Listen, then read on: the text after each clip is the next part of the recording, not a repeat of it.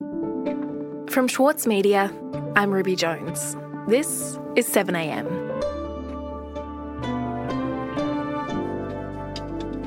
Serious allegations of branch stacking and factional warfare have engulfed both major parties in recent months. The latest example within the Liberal Party even implicates senior federal ministers. Today, national correspondent for the Saturday paper, Mike Seckham, on why branch stacking has become more common and how it's influencing key policies.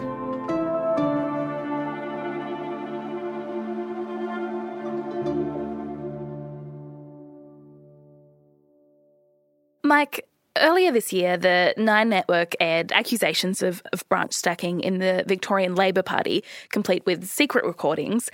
Last week, they published allegations of branch stacking, this time in the Victorian Liberal Party. So let's talk about those allegations. What were they? Well, according to the documents and recordings that were passed to the Nine expose, there were factional operatives working on behalf of a very religious group of people within the party who had allegedly given taxpayer-funded jobs to staffers where they worked on stacking Conservative members into the party, heavily skewed, I might say, from the Indian community and people of Mormon faith. Why are so many Mormons signing up? It's easy for people that are engaged in branch stacking to target specific groups because they're all in one location. I mean, the main requirement... And of course, it's against the law for electoral staff to do that kind of stuff. When I first met Marcus, it was clear to me that he had the gift of the gab.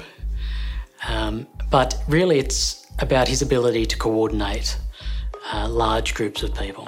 Allegedly, they were operating on behalf of a youthful hard-right power broker called Marcus Bastian and the Federal Assistant Treasurer and Minister for Housing, Michael Sukkar. Is Marcus Bastian a branch stacker? I would say yes, but that's only through rumours. And the ultimate goal, apparently, was to remove as many as 4 state and 6 federal Liberal parliamentarians and replace them with people loyal to the Bastian-Sukkar faction. Mm-hmm. And so what has the fallout been, Mike, since all of this became public when the story ran? Liberal power broker Marcus Bastian resigned yesterday from the party. Mr Sukkar says he has no knowledge... Well, Bastian's quit the party, so that's the big one. Those activities are just not acceptable in the Liberal Party, and the Liberal Party has taken action. And Mr Bastian has gone, and that's the right outcome. The Victorian branch is undertaking an audit of its membership. Sukkar has issued furious denials, saying that he never authorised taxpayer-funded staff to undertake party political activity. And Kevin Andrews has denied knowledge of any such activities in his office. Well, both Mr Andrews and Mr Sukkar put out statements and they've completely rejected the allegations and they've referred those matters to the Department. He's referred the allegations about his staff to the Department of Finance for review and has affected kind of the wounded dignity of the Parliament's longest-serving MP. To quote him, "The suggestion that I would be coerced into making decisions on staffing arrangements in my electorate office by others is untrue," he said. "As Father of the House, my integrity and my reputation mean everything." But of course, this isn't the first time that Andrews has been accused of this kind of behaviour. So this has happened before? Can you tell me about that? Yeah, it was more than 4 years ago. Back on May 8, 2016, a story ran that had notable similarities to this one. Right-wing zealots, dirty tricks, except it wasn't in the Nine media this time. This one ran in the Australian. They reported that an electorate staffer in Andrews' office had engaged in alleged ethnic branch stacking. It wasn't the Mormons and Indians this time, it was the Macedonian community. And then this staffer took the rap and quit after the scheme was discovered. So anyway, it appeared, but then disappeared very quickly. And the Governor-General has accepted my advice to dissolve both Houses of Parliament, effective tomorrow morning. It was very fortuitous for Andrews and the party that the same day the story ran was the day that Malcolm Turnbull, then Prime Minister, went off to Government House and called the election. And call an election for both houses, a double dissolution, on the 2nd of July. At this election... So suddenly all the factional manoeuvrings and infighting were papered over and put on hold because there was an election in progress. Maintain the commitment to our national economic plan for growth and jobs, or go back to Labor with its higher taxing. But despite this appearance of unity, it appears that the stacking never stopped. It just continued, and 4 years on, we have the finger of blame again being pointed at Andrew's staff, among others. So there's a pattern of sorts of this within the Liberal Party, and there have been numerous stories over decades about this happening in Labor. So why exactly has branch stacking become a common feature in politics? Well, numbers mean everything in political life, and they're the reason that branch stacking is a problem on all sides of politics. And the reason it's becoming a bigger problem is that party memberships are shrinking, which makes it easier for relatively small groups to assert control or to have greater influence. I spoke to Anthony Wheely, QC, who's a former Justice of the Supreme Court of New South Wales Court of Appeal, and he's the chair of a body called the Centre for Public Integrity. And Wheely said, well, why do you stack? You do it because you want to get a certain outcome. It might be pre-selection, or it might be a particular policy that you want to get the numbers on. And the only way you can get those numbers is by fabricating the numbers, so you stack people in order to get your way. And it can be motivated by other things too, the quest for power for its own sake. So I think in Somrat's case, given what we know about his personality, it was just a power play by a man obsessed with power and the enjoyment of it. Yeah. Or, of course, you can do it to seek retribution against your internal enemies. But in any case, whatever the motivation, Wheely says, it distorts what should be the objective of any political party, which is to represent its supporters. The result of getting the numbers on that issue is to ruin the political system because, while it's not illegal, it distorts the outcome. So it distorts... The troubling thing here is, of course, that stacking is not of itself illegal. It breaches party rules in most cases, but unless you engage in actual fraud, or, as alleged in the expose of the Victorian Liberal operation, unless you're doing it at the taxpayer's expense, you can go for your life. There's nothing illegal about it. And so, Mike, what was the goal for the people involved in the alleged branch stacking in this instance? Was it about winning pre-selections or changing policy? What was their goal? Well, essentially all of the things that I mentioned above. They were trying to knock off sitting Liberal MPs from opposing factions. They were particularly motivated by the fact that those MPs were too socially progressive. So it was about trying to shift the party and by extension the government of Victoria and also to some extent the federal government to the right and to impose their idea of Christian values when it came to social policy. We'll be back in a moment.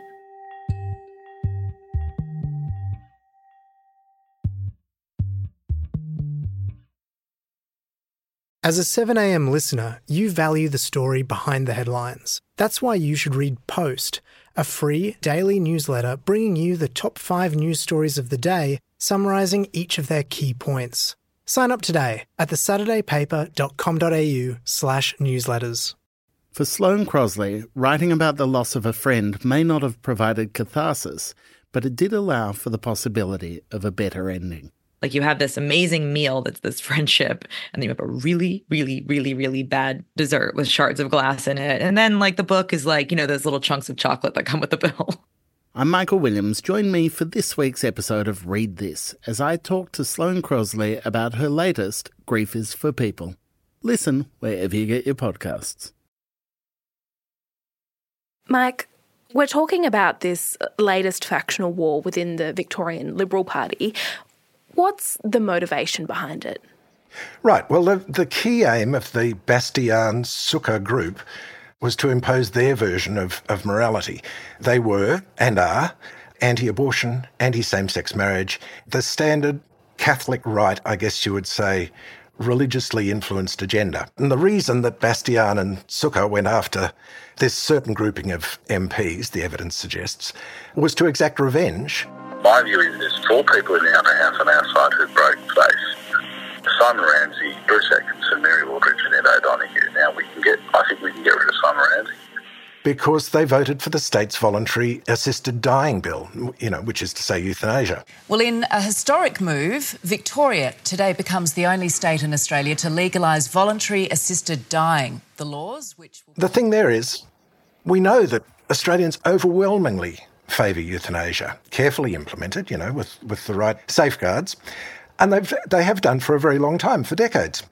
Numerous opinion polls, I went back and had a look at a bunch of them, over many years suggest somewhere between 75 and 90% support in most polls. And interestingly enough, the support was strongest in Victoria. So clearly these people were active in support of what's very much a minority position in the community generally and within their own party, which of course is their right. But it's quite another matter to plot retribution against those who hold the opposing view and to use illegitimate means to do it. So you're saying that this latest example was a sort of rearguard action to maintain a conservative social policy against the wishes of the majority of the public? Yeah, that's right. And I might say this is not limited to the Liberal Party. I mean, it's a long-standing feature of the Labor Party as well. So if you look at the Labor rank and file, they're considerably further to the left than is the Parliamentary Party. And a number of people that I spoke to point to a major factor in the sort of manipulation of the numbers within the Labor Party, and that is right-wing unions, and one in particular, which is the Shop Distributive and Allied Employees Association, which is more commonly called the SDA or the Shoppies, which is Australia's largest private sector union. And there's a very long history there, and distilled down, I credit this distillation to Josh Cullen, and I might add, who heads a rival union, the Retail and Fast Food Workers Union, but he's not wrong. The central purpose of the SDA, of the Shoppies, over the past 50 years, has been to enrol workers into their organisation, not so much in the interests of the workers, but so that the Shoppies could get more numbers and therefore have greater influence within the policy formulation of the Labor Party at both a state and national level. Mike, it sounds like it tends to be right-wing factions in both parties who operate in this way. So does it work for them? Well, yeah, it does work. And the Shoppies were long dominated, and still are, although not to the same extent, by right-wing Catholics, whose social agenda is not that far removed from the likes of Bastian and Sukkar. And Cullinan can provide evidence of this. I mean, there was an SDA submission on abortion in 2012. There was one on same-sex marriage, earlier submissions on IVF and stem cell research. So although this doesn't quite fit the classic definition of branch stacking, it operates in a similar way, which is that you harness people by covert means to a political cause. And Mike, coming back to the Liberals, is there evidence that this strategy of trying to maintain socially conservative policy is working? Well, it's certainly the case that religious conservatives are a growing presence within the Conservative parties, and not only in Victoria, in Western Australia and elsewhere. And there's no better example, and no more expensive example either, of the influence of the religious right than the marriage equality postal vote. All Australians will have their say. They will get the opportunity to express their opinion on the issue of whether the law should be changed to enable same-sex couples to marry. Fulfilling the commitment... More than $80 million of taxpayers' money was spent holding a ballot, even though it was abundantly clear what the outcome would be. And the whole reason for it, the whole purpose of it, was to give cover to members of the religious right so that they could support changes to the marriage laws on the pretext that they were fulfilling the wishes of their electorate. But when it went to the vote, there were only 4 MPs who showed the courage to vote against the legislation.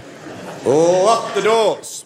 As there are fewer than 5 members on the side for the noes in this division, I declare the question resolved in the affirmative in accordance with Standing Order 127. There were another 10 who absented themselves. They abstained. And among their number were, tellingly, Kevin Andrews, Michael Sukkar, and Scott Morrison, now our Prime Minister. So I guess the point here is that the reactionary religious agenda manifests in all sorts of ways, but it goes to the issue of branch stacking in general. It's kind of anti-democratic because it shifts the political contest from the ballot box or the parliament back to the party level. And that's why branch stacking matters.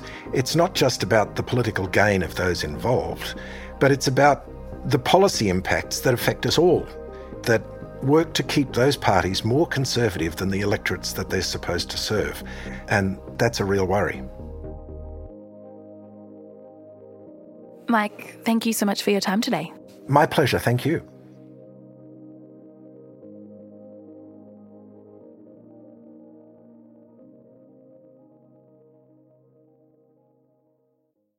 With award-winning news coverage and reviews, The Saturday Paper is essential reading for everybody. For a limited time, subscribe to a year of our quality, independent journalism, and you'll receive The Saturday Paper's stainless steel coffee cup, made in collaboration with Fresco, for free. Subscribe from just $2.10 a week. Simply visit thesaturdaypaper.com.au/offer. The Saturday Paper. No hot takes. Also in the news today, Australia is officially in its first recession for almost 3 decades, with the June quarter GDP numbers showing the economy shrank by 7%.